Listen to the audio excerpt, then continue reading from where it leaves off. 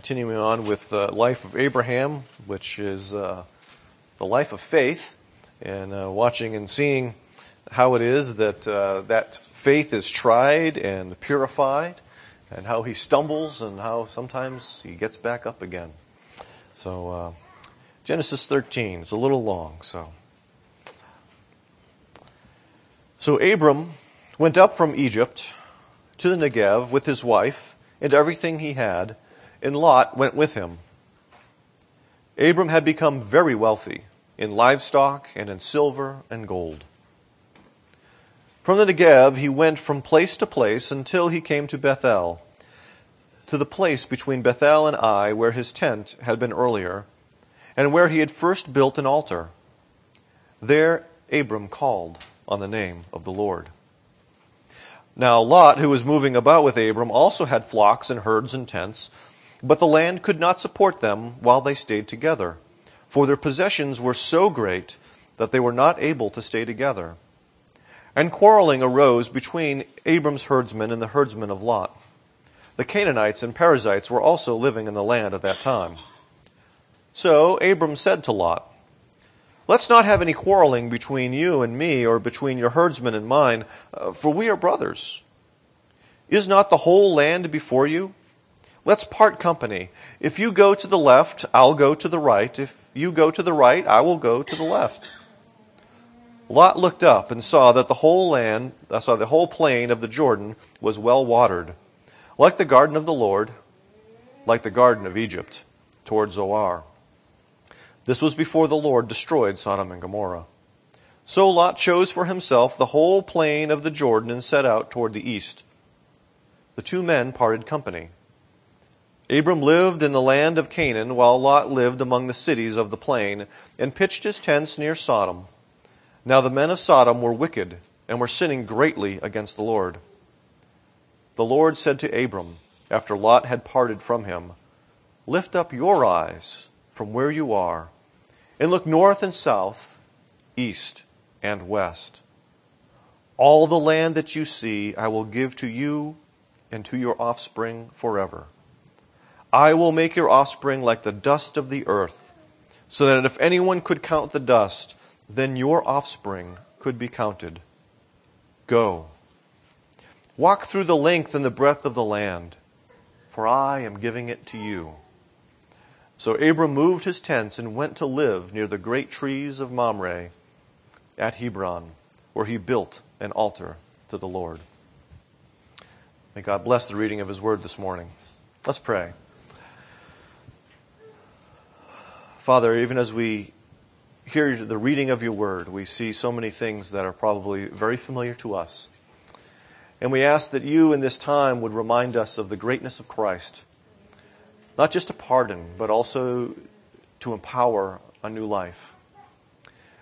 And so help us to keep Christ at the center of this, that we would not make Abram to be our example, but rather Jesus, not just our example, but our Savior. And we ask this in his name. Amen. I said I was going to go back to football, right? Well, I unfortunately watched the Patriots game last week. And I say unfortunately because it was an incredibly, excruciatingly painful experience for me to watch this game, because they should have won this game. They had this game in hand, and it slipped away through how poorly they played in the second half of this game. One of the things that you witnessed if you read through the week was how some of the players talked about the game is done. You need to move on. You need to close the book and prepare for the next game. And that really has to do with memory. What do you choose to remember? And what they're basically saying is that we choose not to remember that game. Okay? And really what happens is that great teams and great players are able to tune out what bad things have just happened. That's what makes a great pitcher in baseball great. He may have just given up a big home run, but he's able to regain his composure and focus on what he has to do now. He has a very short memory. Memory is very important. Because if you do have a long memory, and in fact, this was displayed because the Bills are playing the Patriots this week, and one of the Bills players came out on ESPN this week and said, "I'm tired of losing." Okay. If you have a long-term memory of the wrong things, two things can happen. If you remember your failures, you will live in despair. If you remember your successes, you will live in pride. And both of those are dangerous places to be. And so we need to have very short memories when it comes to our failures and when it comes to our successes. But we need to have a very long memory when it comes to something else. And that something is the promises of God and the work of Christ. That is where we need to have the long memory. And we're going to see this morning what it is Abraham forgets and what it is Abraham remembers, because that is instrumental in what happens in this passage this morning. The big idea is that God uses prayer and His promises to preserve us in the midst of temptation. But first off, we have to see this reality that faith pursues peace through the Prince of Peace. Verses 1 through 9, we see that Abram is fresh off of his failure in Egypt, but he does the good thing. He sort of has this short-term memory. He doesn't dwell on what he blew, but he remembers the promises, because where does he return? The land that he had been promised. And not only that, but now we see that Abram also returns to the altars that he built. And that Abram is also calling on the name of the Lord. And so he's remembering his God. And he's remembering the promises that his God has made to him. He's not dwelling on the fact that he failed. He's not living in despair. But in fact, he has returned. He has arisen in repentance and believes and has returned to where he belongs. But there is a new crisis that pops up. And that crisis is quite understandable because the text declares that Abram was really wealthy. That he had accumulated, remember, when he came out of Haran, he had a lot of possessions. And now when he comes out of Egypt, he has even more. And it's not only that, but Lot, who was with him, has also accumulated numerous livestock and servants. And so both of them are living close together. And there's this little phrase that the Canaanites and the Perizzites were in the land, which is a little bit of foreboding, a little kind of like, don't forget these guys, we still have to deal with them. But the fact of the matter is that all of the good land has been taken by the Canaanites and the Perizzites. They have herds too. They have livestock too. And so it's not just that Abram and Lot have whatever land they want, but now they must compete with one another for basically the scraps left behind by the Canaanites and the Perizzites. Okay? What do you think happens?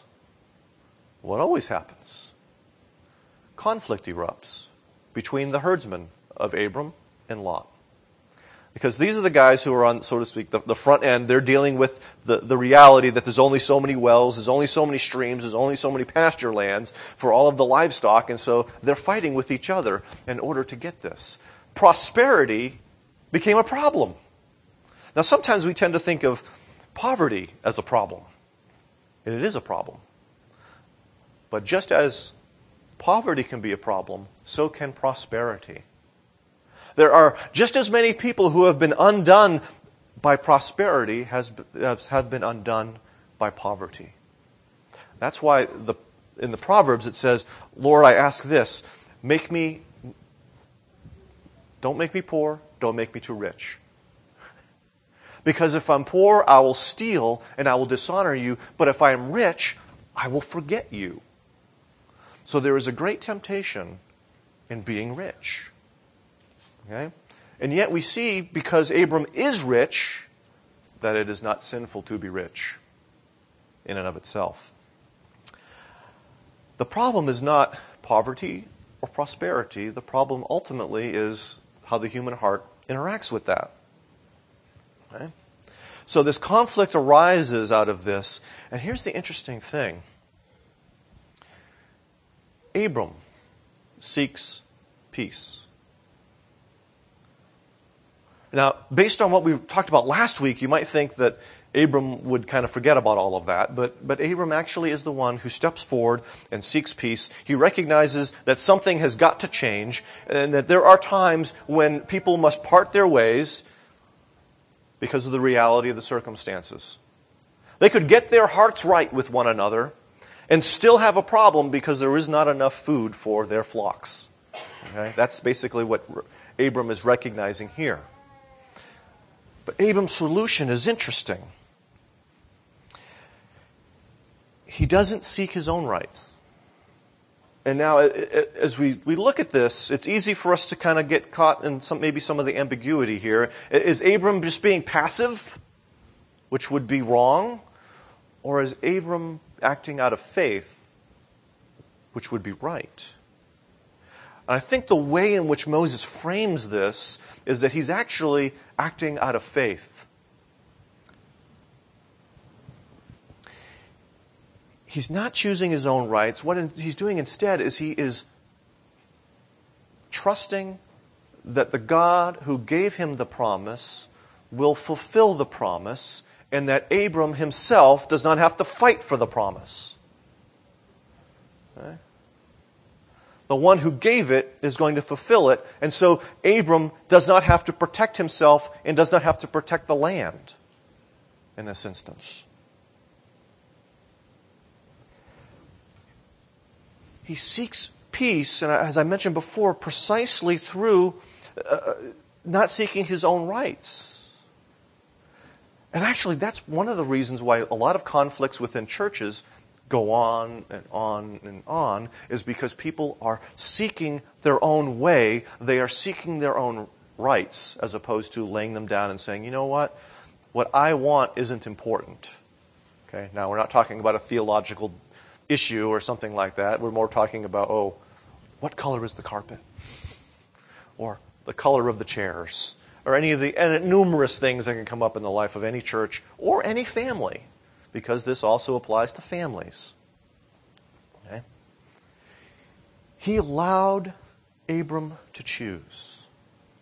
Now, let's suspend our knowledge of Abram's future for a moment here, okay? Wives, what if you were Sarah? What would you think about that?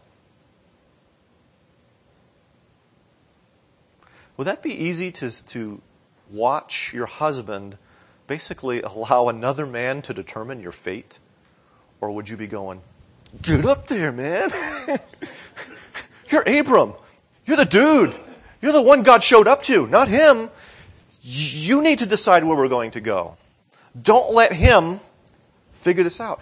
I can see how it would be very tempting for Sarai to not trust God in this instance, to not follow the leadership of her husband in this instance, and to really muddy the waters. And yet, amazingly, she didn't. So she'll muddy waters up later. We'll get there. Don't worry.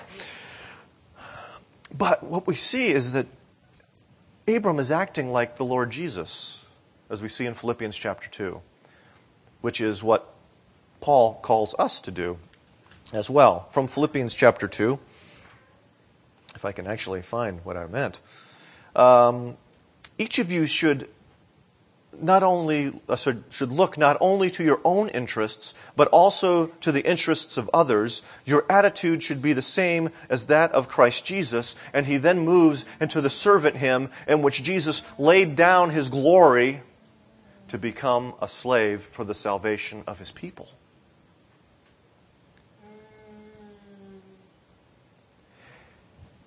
Abram is able to trust God in that moment, to give him the land, and to be a servant. And really, unless he has that trust that God will take care of all of the deals, he's not going to be able to lay down his rights and serve his nephew Lot. We see that Jesus, who is the Prince of Peace, is the one who bore the punishment that brings us peace. And that peace that he bought is not just with us and God, but as we see in Galatians chapter 2, and actually Ephesians chapter 2, it's also this way. Because he is the one, he himself is our peace, Paul says, to to the Ephesians and talking about Jew and Gentile. He's the one who can resolve the issues, the conflicts that exist that way and this way. And so the point is that the gospel is sufficient to restore peace among brothers, which is what these two guys were. And so the fighting can come to an end when we experience it. But it comes to an end precisely because of Christ and what He has done. Not because of our great negotiating skills. Okay? And so faith remembers God's promise and power and therefore pursues peace. Second part, as we move at 10 to 13, is that faith also kills greed through him who impoverished himself. It's kind of interesting. Okay, Abram lays this down. Okay, you decide, if you go left, I'll go right. And if you go right, I'll go left. And note what it says Lot does, because we're going to come back to that almost identical phraseology. He looked up and saw. They are, on our invisible map, if we have the Dead Sea here and Jerusalem, they're up here. Okay? And Bethel and Ai, which is north of the Dead Sea, and the Jordan River is here. And so they're looking out over the plains of the Jordan. Bethel is about half a mile in elevation, so it's higher than most of what is around them. So they're able to see a far distance. It's sort of like if you were in one of the peaks here. And you can look out and see what's barren and what's not. Okay? That's kind of the situation that these two guys are in. And what happens is that the whole plain around the Jordan was well watered. Now, I gotta think too much, but I'm remembering that before the famine, they had been there. And why didn't they notice that well-watered plain before? And why did they go to Egypt in the first place? Okay, that's the whole idea of the well-watered plain. It's the river that is there, and it's not dependent upon rains like it is up in the hillside there in Bethel and Ai.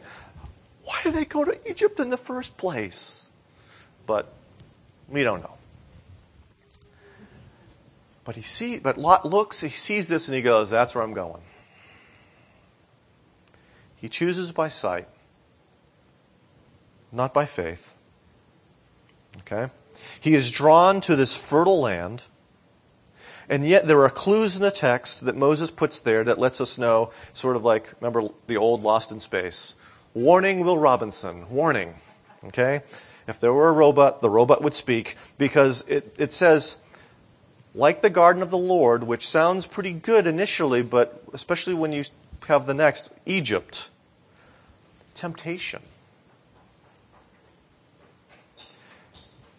Lot is being tempted. And it's almost as if he wants to go back to Egypt. That's the illusion that is going on there. And there's another clue.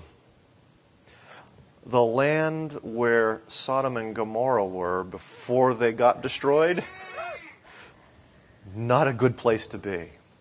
And so, what looks so good to Lot actually is really bad. And we see that his greed will result in a greater sin and may ultimately result in the loss of his faith. I mean, we're not really sure. When we leave Lot, eventually, we're going to see he's in a really messed up place.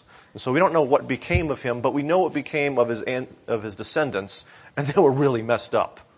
So Lot may have looked like a believer in the Lord, but he ends up moving away because something else has his heart. That is exactly why Paul says that those who desire to be rich fall into temptation, into a snare, into many senseless and harmful desires that plunge people into ruin and destruction. For the love of money is a root of all kinds of evil. Okay? The Trivial Pursuit game is wrong. It's not money that is the root of all evil. It's the love of money that is the root of all kinds of evil. It is through this craving that some have wandered away from the faith and pierced themselves with many pangs. And one of them, most likely, was Lot. And we're going to follow him as sort of a contrast to Abram in the weeks to come. Okay? Reminds me of the reality. Wall Street, the sequel is coming out. Everybody remember what Gordon Gekko said? Greed is good. Right? Well, it wasn't basically Gordon Gekko who said that first. It was Ayn Rand that said that first. Ayn Rand, who grew up in communist Russia and saw how what she called altruism, that was supposedly behind communism, was destroying people, okay, because they lacked any ambition, they lacked any desire to do anything good for themselves. So when she left Russia and she came here, she developed this philosophy of individualism, that you should work for your own self-interest. And therefore, it is in your own self-interest to accumulate as many possessions as you possibly can. Therefore, greed is good. This morning, I was just checking a few things on the internet, and one of the things that popped up was that The Hobbit is being held up. For those of you who are movie geeks and Tolkien fans like me, it's not sanctioned by the unions, and so the unions are saying to actors and other people, don't be involved in this. And so there was this whole thread that followed down where you have some people saying, the unions are evil and greedy, and then you have the other group of people saying that, no, their greed is okay because they're fighting against the greedy corporate people. They're all greedy. This is all bad. Doesn't matter who's greedy. It's all bad. It's not like, oh, my greed is good, but yours is evil. All greed, says Paul, is idolatry because it is seeking to find satisfaction in something besides Jesus Christ. That is ultimately what is going on. Okay? But there's this, not only is there greed working in his heart, but we also see this other hint, this other warning that is there, foreshadowing something bad is going to happen, that the people of Sodom and Gomorrah were wicked and sinning greatly. These were not your ordinary sinners. This is not the little old lady down the street. This is more like the abusive drunk guy who hurts people and does other things. These are the people whose sin is out of control. Not good. And it also warns of the reality that Israel would face. That more times than not, Israel was going to be more like Lot than it was Abram. Because they're going to be next to all the Canaanites in their abominable worship, and they're going to start to become just like the Canaanites. And what we find is that Lot will become more and more like Sodom and Gomorrah. But here's the reality. Jesus delivers us from our greed. That's where Paul goes in 2 Corinthians chapter 8. When he's talking about generosity, he talks about the grace of God which is in Jesus Christ, that he who was rich became poor that he might enrich others. Sounds a lot like Philippians chapter 2. He who had glory became as if he had none, that he might deliver his people and make them, restore glory to them. And so that's the amazing part of the gospel, is that Jesus becomes what he is not, that he might make us what we are not, that he might restore to us that which was lost in our sin and disobedience. And so Jesus sets out to set us free from our greed and to create in us hearts of enormous generosity that reflect the enormous generosity of the Father's heart and his own. And so the message of the gospel is not simply, don't be greedy. But the message of the gospel is ultimately that God wants to set you free from being enslaved to your desires and to give you a heart that is generous to meet the needs of others, just as the Father is generous to meet the needs of others. Isn't that far more glorious than don't be a greedy idolater? God has a bigger plan for you than stop sinning. A much bigger plan for you than stop sinning. And so, as we find Him satisfying, that is precisely when we work to put to death that misdeed of the flesh through the power of the Spirit. When we say, no, I don't want to be enslaved by my greed, but Jesus rather has set me free to be generous. That's what it looks like. To put it to death. And so we put to death our greed in the power of the Spirit by being satisfied in Christ and not in our stuff. Which kind of gets us to the last part here. Faith feeds on the promises of God in prayer. So Lot makes this decision. They go their own way. Okay? What happens? Abram remains in the far less fertile area of Canaan. But guess what? It's still in the land God had promised him. And guess what? Who does God visit? Abram. And God tells him to do something that Lot did for himself. Lift your eyes and look. There's a contrast. Abram is doing this in submission to God. And God says, all that you see, north, south, east, and west, I'm going to give that to you. He reaffirms the promise that he had made earlier when he was still in Ur. Not only that, but he develops the promise further when he says that Abram's seed will be like the dust of the earth. There'll be so many people that will descend from him that you can't even count them. I mean, have you ever tried to count dust? You can't even count the dust in your own house. Right? Forget the dust of the land. His descendants will be innumerable. How great is the promise of God.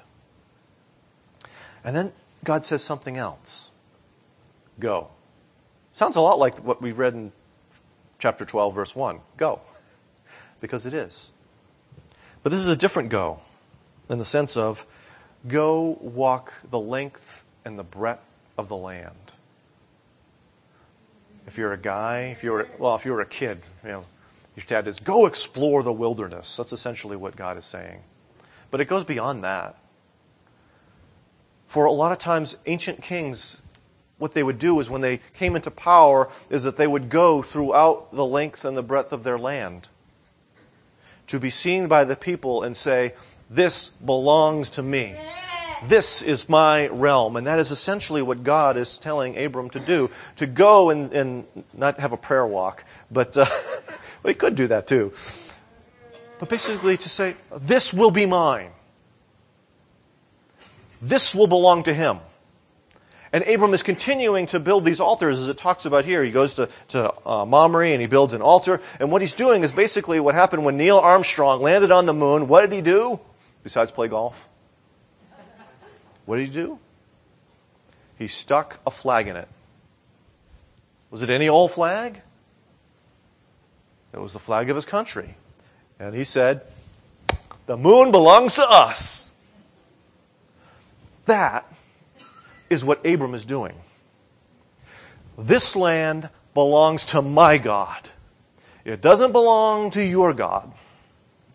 And you may have it right now, but one day he's going to give it to me. We talked a little bit about Abraham Kuyper in Sunday school this morning, and one of his famous quotes is that Christ says about the whole universe, about all of creation, it is mine. And so we as Christians, what we're basically doing is we're walking the length and the breadth of the land and saying, you know what, it looks like it doesn't belong to Jesus now, but it does. And there's a day coming in which it will look like it belongs to him. He is going to renew it. and there'll be no more opposition. Jesus says, mine. All mine. And because we belong to Him, we get to enjoy it. It's not just going to be this little chunk of desert in Canaan. It's going to be the whole kit and caboodle. Ours with Christ. So, as I think through this, God is reaffirming the promise precisely to strengthen Abram's resolve while he waits, because it's going to be a long wait, and it's going to be a difficult wait, and there's going to be obstacles that we're yet to see coming up. And I thought about prayer. Because we really don't understand prayer sometimes. And what I've sort of defined prayer in my own terminology as God works in us while we ask God to work for us and through us. And so this all connects with the objective reality of what God has done for us, ties it in with sanctification, what God does through us, and then mission, in us, and then mission with what God is going to do through us. Okay? Prayer and faith are connected precisely because prayer feeds faith, because prayer, biblically done, is rooted in the promises of God. What prayer ultimately is, when we're praying biblically, is saying, God, keep your promises. When we look at the Lord's Prayer, isn't that a lot of what it is? You said you're coming back to establish your kingdom, to consummate it. Do it. You're saying that you will provide everything I need. Please do it. You're saying that there is forgiveness of sins through your Son. Please do it. You're saying that I should be delivered from temptation. I ask you to do it. And so prayer is basically asking God to keep His promises. Which means that we have to know His promises. Believe His promises. And so that's part of why prayer is a means of grace, is because it brings us back to the Scriptures, it brings us back to the promises, and it feeds our faith. Sometimes we have so little faith precisely because we're not praying God's promises. Our memory is set on our failure or our success as opposed to God's promises and His work. We're thinking of the wrong things.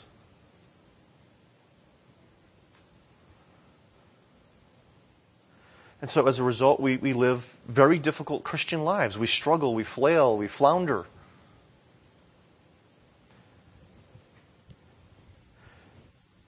It's not just that we don't pray, it's just that we're not praying for God to keep His promises. And so our faith becomes more and more feeble. And so prayer is how the promises begin to shape our lives. We start to live in light of them because we start to believe them. Not only that, but that prayer brings grace as we set our eyes on these promises instead of on earthly joys. We've turned our eyes away from all of the stuff that we normally think of to make us happy. And we go in a different direction. And so, brothers and sisters, I say that memory can be a blessing or memory can be a curse. We are wise to forget our failures and successes quickly, lest we fall into either despair or pride. But when we remember Christ's work for us and His great and precious promises, we see God at work in us and through us to build our faith, to kill our greed, to pursue peace, and to make that peace known. And so I ask you, what's in your memory?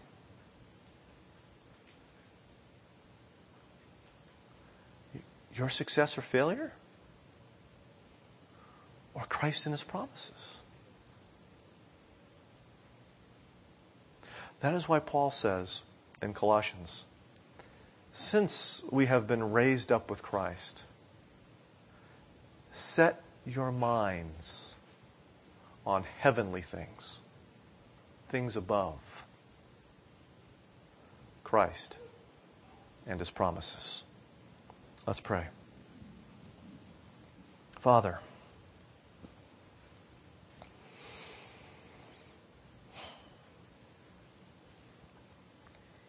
we so often flounder because we rely upon ourselves. Whether it's beating ourselves up because of our failures,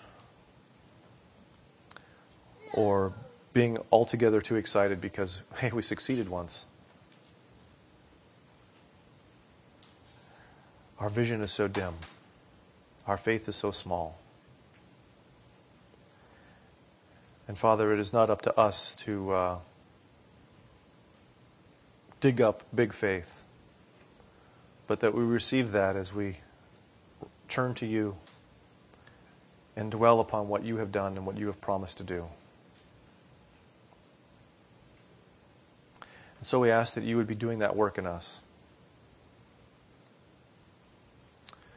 That your Spirit would be stirring up in us a greater longing for your word. That we might see there more of what Jesus has done and what Jesus promises. That our faith would be fed. And that we would be able to walk boldly throughout the breadth of this land, knowing that it belongs to you. And that one day you will change the shape of it in a way in which we cannot imagine now. But that we will have the strength to wait because we remember your promises. And we ask this in Christ's name. Amen.